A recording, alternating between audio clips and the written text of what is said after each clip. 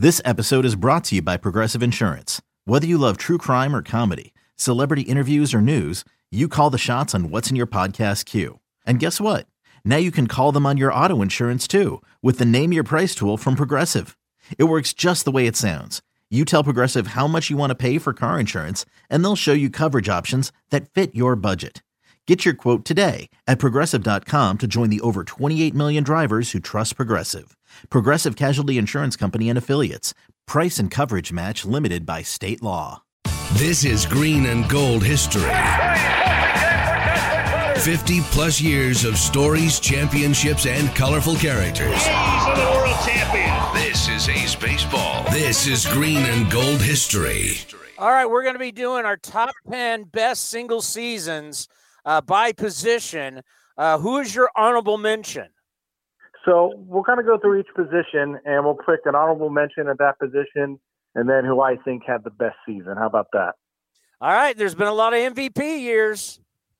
There's a lot of good seasons. I mean, there's been a lot of standout individual seasons in the history of Oakland A's baseball. And as we go through this list, you'll see there's a couple of them that are really, in my opinion, too close to call. I'll make a decision, but I can see an argument either way for a lot of these guys. All right, let's start at catcher.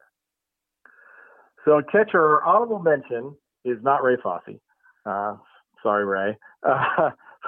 Honorable mention is a guy who kind of took Ray's job at catcher in a strange way, and that's Gene Tenace. See, in 73 and 74, Gene Tenace played a lot of first base because Ray Fosse was your catcher. But come 75, Clyde Washington had established himself that he was going to be a star. So he goes to left field. That moved Joe Rudy to first, and that pushed Gene Tenace to catcher and pushed our friend Ray to the bench. But in 75, Gene had a tremendous season. I mean, he'd already shown power in 73 and 74, of course, the 72 World Series. But in 75, it all came together as a catcher, 29 homers, 87 runs batted in, always had the great eye, 106 walks. So Gene Tenace is our second best season by an A's catcher. Who is the best? Number one by an Oakland catcher was Terry Steinbach in 1996. Steiny set the American League record for home runs by a catcher at 34. He actually had 35 total. One was his DH. 34 as a catcher. That record was eventually broken by Pudge Rodriguez in 99, but no one had ever done that before in the American League. 35 homers. He also drove in 100 runs. He hit 272. He was Steiny. 96, the ball was flying for the A's. They had a lot of home runs, and it was fun to go to the ballpark to see these guys just mash. And Steiny just had this power surge that year and clutch. A lot of clutch homers. And the best part is going to the final Saturday of the season. Everyone knows Steiny needs one home run to set the record for catcher by an American League catcher and one RBI for 100. So what does he do in the bottom of the sixth? He homers, rounds the plate, picks up his gear, goes in the clubhouse, gets dressed, hops on a plane, goes back to Minnesota. He was done with the A's. How clutch. Homers, drives in the run, gone. Oh, man, that's a monster year for a catcher. All right, let's go to first base. Now, first base, this is a lot of debate. I'm still debating myself about this, to be honest. You're My torn. honorable mention is Mark McGwire, and you could pick your season. Obviously, he had the rookie year of 49 homers, which was great. But in 96, he was just a monster. That was full-blown McGwire at his peak with the A's. He had 312. This is a guy who barely hit 200 just, 6 years before in 91. Now he hits 312, 52 homers, 113 runs batted in, a slugging percentage, which is still the Oakland record, of 730. I mean, this is peak McGwire in 1996. And if he missed the first week of the season. That's the year the A's opened up in Vegas. If he had played those 6 games in Las Vegas, he might have had 60 that year without a doubt, because the ball was flying out of Vegas when we started the year. But still, a huge season, but still, to me, not the best by an A's first baseman. And that goes to Jason Giambi. Yeah, Giambi. Torn. Yeah, totally torn. Now it's with Giambi. Is it the 2000 season or the 2001 season? Because He won the MVP in 2000, hit 333, huge OPS over 11, 43 homers, an Oakland record 137 RBIs. In 2001, he hit 342, Oakland record, 477 on base percentage, Oakland record. Still hits 38 homers, 120 runs batted in. Should have won the MVP. They gave it to Ichiro, and we've talked about this before. Ichiro was a new shiny object. Everybody loved him. The Mariners won 115 games, and Giambi was the better baseball player in that year as far as run production. So either 2000 or 2001 season, maybe I got to lean 2000 just because he won the MVP that year, but just monster seasons back-to-back by Giambi. Yeah, there's no doubt about it. Those numbers are incredible. All right, second base. Second base, our honorable mention is Mark Ellis in 2007. And only at that point he established himself as the top-flight defensive second baseman. A year before, only had 2 errors. But in 2007, the bat came with it. He hit 276, 18 homers, drove in 76, 33 doubles, still only made 5 errors on 150 games. Still a crime that he ever won a Gold Glove. I mean, he was top. He was one of your top AL second basemen, and that 2007 season was right there. Are you going Jed Lowrie? Jed Lowrie has to be. And again, 2 unbelievable seasons at second base for the A's in 2017, 2018. But I got to go 2018 Jed Lowrie, 37 doubles, 23 home runs, 99 runs batted in, an OPS over 800, and just he made every play in the field that year, and just a leader on this ball club. 2018 Jed Lowrie is one of the best second base seasons, not just Oakland history, but as far as completely all around in the last 30, 40 years, it's right up there. Oh, I mean, just an extra base hit machine. It was just incredible. We're putting together a good lineup here. All right, shortstop. So this is my toughest one, and you could go either way. And I actually had a conversation with Ken Korak about this yesterday, and we talked about it a little bit.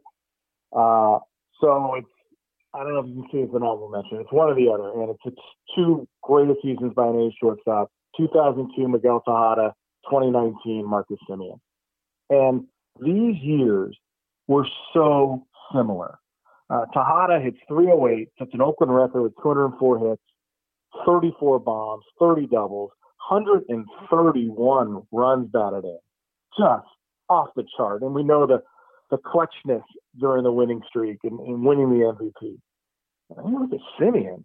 Semien hits 285, 33 homers, 43 doubles, ties the Oakland record at 123 runs, and drives in 92. And you say, well, 131 RBI for Tejada, 92 for Semien. That's a huge difference. That's 40 runs. Yeah, but Simeon's batting leadoff. He drove in 92 runs as a leadoff hitter.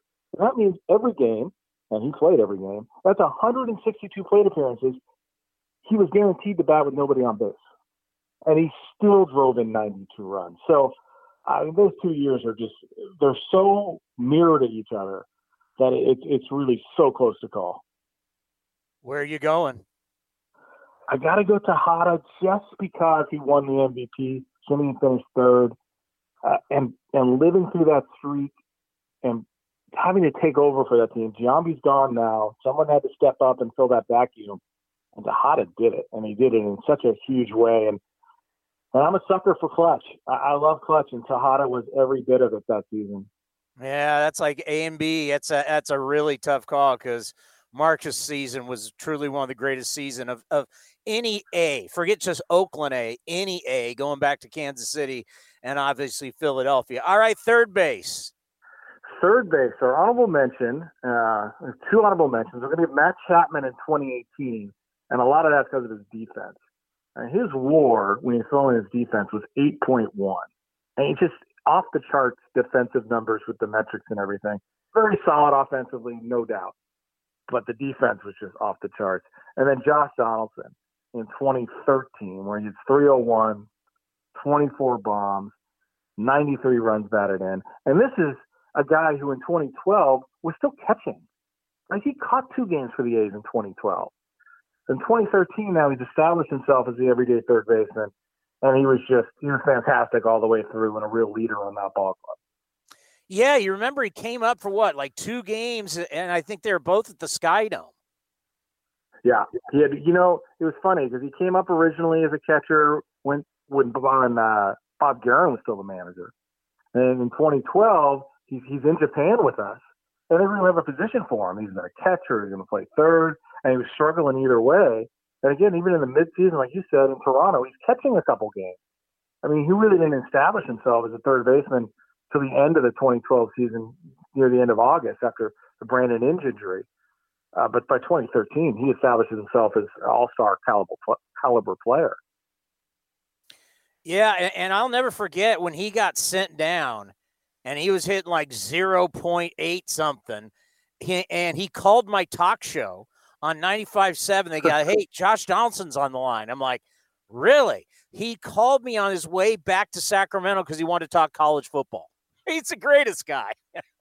You know what? That's awesome. You love hearing that. And he's going to do big things for the Twins this year. I have a feeling that's a really good team in the Central. They're going to battle the White Sox. But Josh Donaldson's the type of player. He's healthy and on, and his personality, he can carry the team. All right. Who do you got third? So my third baseman is Sal Bando, Captain Sal in 1969. This is second year in Oakland, but Sal hits .281, 31 homers, 113 runs batted in, 111 walks, scored 106 runs. And we've talked about Sal Bando on this show many times about how underrated he was. And, even in 69, he gets overshadowed by Reggie Jackson and Reggie's 47 homers. But 31 home runs at the Coliseum, which played so much bigger in 1969. And the way the pitching was, yes, the mound was lowered that season, so numbers went up. But still to have that type of power in an era where those are huge numbers. Those are really big numbers, especially if you try and correlate them to today's numbers. And he's Captain Sal, and he just gets overlooked so many times. And I'm not overlooking this season. This is huge numbers by a third baseman in 1969. Steinbach, Giambi, Jed, Miguel, and Bando. That's not a bad infield. Let's go to left field. Left field. Honorable mention is Joe Rudi. Obviously a great left fielder in A's history. And 74 out there, he hits .293, 22 bombs, drives in 99, wins a Gold Glove, finishes in top 5 in the MVP. Just a solid player. Another guy who, as time goes by, we need to really appreciate what Joe Rudi was and what he meant to this franchise. And we didn't have the Hall of Fame last year, the Oakland Hall of Fame. Hopefully we do maybe 2 classes this year. And Joe Rudi and Sal Bando have to be in these next classes because that's where they are in Oakland history. They're Hall of Famers. Oh, no doubt about it. Who you starting? So it's Ricky. And Ricky could have honorable mention in 81 or in 80, but his 1990 MVP season, again, for a leadoff hitter, just numbers you don't see. Hits .325, might have won the batting title. He finished second to George Brett, and George Brett didn't play against lefties at all in September of 1990. He was basically sitting on his lead. Good for George Brett, kind of robbed Ricky. Ricky should have won the batting title if George had played every day. But Ricky, a .439 on base, .577 slugging from a leadoff hitter, 28 homers, stole 65 bases, scored 119 runs, just the best player in baseball. Beat out Cecil Fielder in his 50 homers for MVP, and just he was Ricky. And that was, again, we talk about peak playing. That's peak Ricky.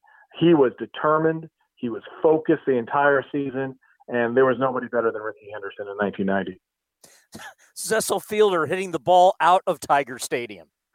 Out Dave Stewart out of Tiger Stadium. God, you remember like he was a Blue Jay, then he went and played in Japan, and then he comes back and he's just a monster. Monster. Quick wrist. He was, for such a big guy, he was so quick with his hands. Center field. Center field's tougher. We haven't had any real monster seasons out of center fielders in Oakland history, but a couple that stand out. This one just comes a little short, and that's Dwayne Murphy. And I picked his 1980 season, batting second behind Ricky, such an important position in the lineup. And Murph drew 102 walks, and he's taken a lot of pitches. He's got Ricky on. He's going to take pitches to let him steal the bases. But Murphy had a really discerning eye. So 102 walks. Murph also stole 26 bases himself. He also laid down 22 sacrifice bunts, and he wins a Gold Glove in center field. I mean, Dwayne Murphy, he had a bigger home run year in '83. Power started developing, but in '80, as a number 2 hitter, he was the prototypical number 2 hitter. So good in that spot, batting behind Rickey. Are you going Hindu? I'm going Hindu in 1988, his first season with the club. A guy who, when he signed with the A's, was thought of as an afterthought. Right? He had just come off ending the '87 season with the Giants. Wasn't playoff eligible for that team. It's another guy. But he just has a monster year. And to me, probably the best offensive year for any Oakland center fielder. He hit .304, 24 home runs, 38 doubles, 94 runs batted in. And again, he hit a lot of times. He hit in the 2-hole a lot behind Luis Filoni and Carney Lansford that year because Tony La Russa liked having a power hitter in the number 2 spot. And the great center field work that he did, just tying everything together. And, Hindu had an all-star year a little later in the early 90s, but that '88 season, what a way to make your debut with Oakland and just have a monster year. I think right field's probably pretty easy for you. Right field, you got 2 guys who names in Oakland, right? So my honorable mention here is Reggie. Reggie in '69, as we mentioned, 47 homers. He had 37 homers before the All-Star break. So all the Roger Maris talk started, and was Reggie going to break the record, the whole deal. And the pressure got to Reggie. Admittedly, he himself said the pressure got to him. He only hit 10 homers the rest of the year. Still, 47 homers, 118 runs batted in, scored 123 runs. Fantastic. Reggie was also great in '73 when he won the MVP. Probably was even off to a better season in '74 before he got hurt in the clubhouse fight. But the number 1 season by a right fielder in Oakland history. The first player to ever do it. 40 homers, 40 steals, 1988 Jose Canseco, the first 40-40 man. He had his own phone number. You can call and talk to him. 307 average. I mean, again, Jose, he cared so much that year. The 2-strike approach, shortening his swing. And he was still so dangerous with a shortened swing because he was so strong.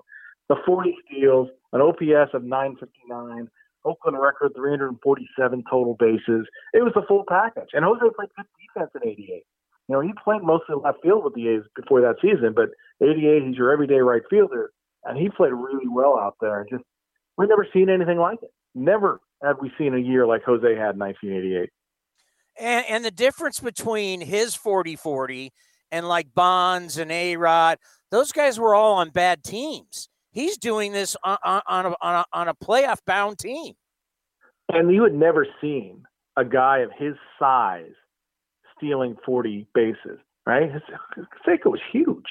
And he was so big. And to see him rumbling towards second base at the speed that he could generate. Barry, when he was doing it, was a little slimmer than he was. A-Rod was always a freak athlete, and good for him, and Alfonso Soriano. But Canseco, a guy that big, we just not seen that before. And you're right. He did it in games that mattered.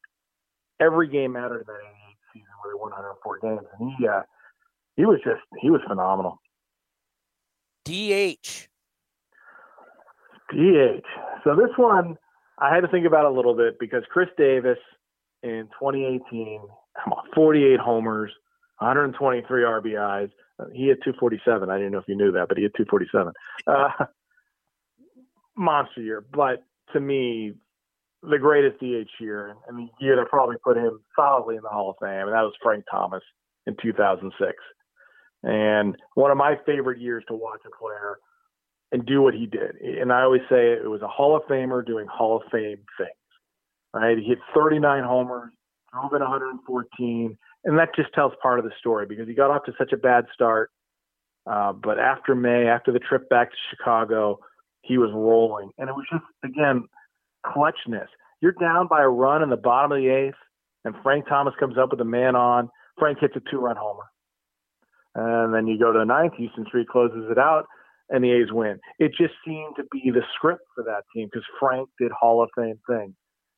Every time you needed something, he did it. Game 1 of the playoffs against Yohan Santana, home run.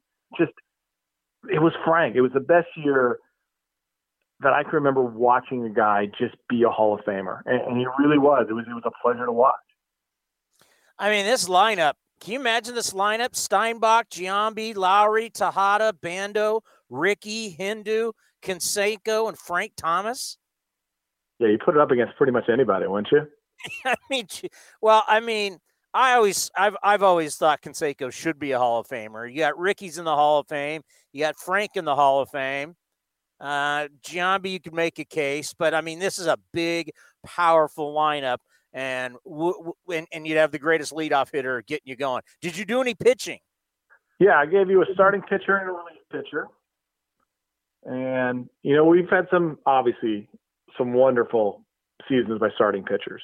Zito winning a Cy Young in 2002, Bob Welch a Cy in 1990, winning 27, Catfish, Cy Young, 74, 25 and 12, 23 complete games, but nobody comes close or as dominant as Vida Blue in 1971. He won the MVP in the Cy Young. He went 24-8. His ERA was 1.82. He threw 312 innings and struck out 301 batters, threw 8 shutouts. More tickets were bought on the road to watch a Vida Blue pitch game than any other player.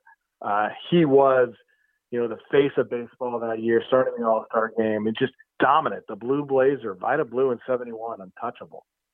Yeah, he was a rock star. He on Time Magazine, Newsweek. I mean, he was everywhere. I mean, that's when being on magazines was a big deal. Now, this one for me is going to be tough for you because obviously things have changed over time for relievers, and you got a couple Hall of Fame relievers that had some lights out years. Yeah, and Raleigh was great, and he did his job, and it was a different sort of way of closing, right? You'd pitch more than one inning, you'd pitch 2 or 3. So he didn't have the sparkling ERA. He had the innings pitched, obviously, but he just didn't have that dominance.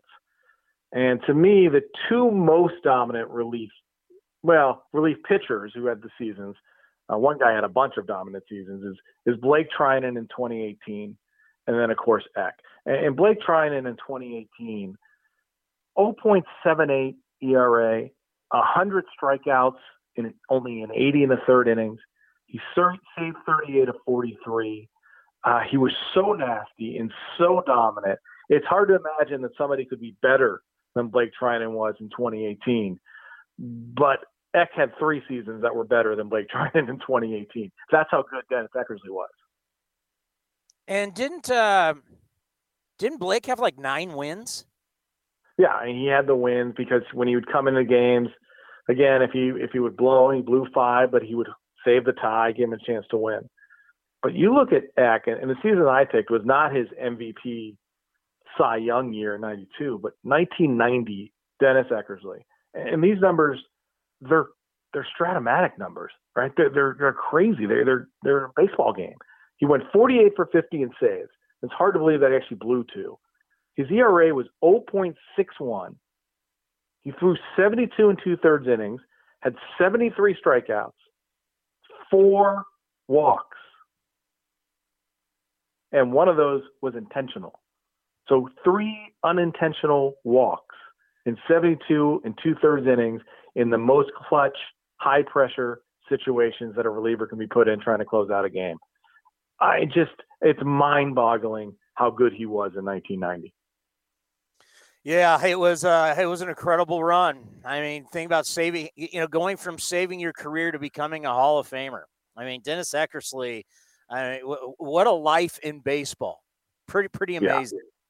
Yeah, I mean, and such a good, honest guy. I mean, I've had more fun. You talk to Eckersley, and you can bring up anything with him. He's had some horrible moments, right? You can bring up the Kirk Gibson and Roberto Alomar, and, he's not thrilled to talk about it. But when he does, he gets back in the moment. It's fun to watch him get back in the moment. And I've talked to him about some other games or other situations, ones where he succeeded, because not enough people talk to closers about games that actually did their job. There's no drama there, right? No one talks about it. Everybody remembers the games they blew. But you get him into games that he also was very good in clutch situations in Game 1 of the '88 ALCS and striking out Wade Boggs to win it.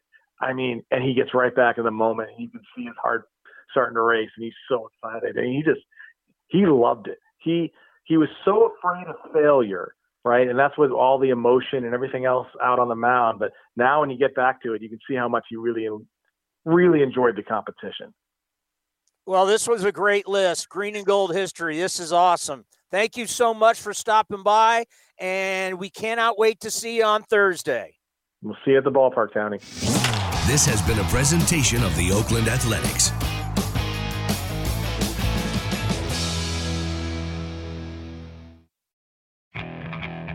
Okay, picture this. It's Friday afternoon when a thought hits you. I can waste another weekend doing the same old whatever, or I can conquer it. I can hop into my all-new Hyundai Santa Fe and hit the road. Any road. The steeper, the better.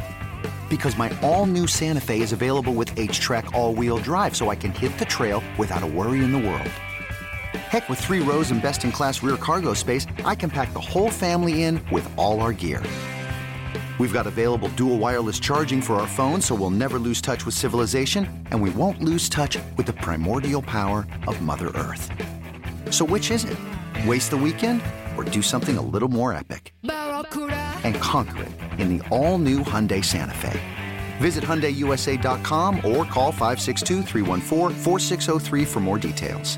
Hyundai, there's joy in every journey.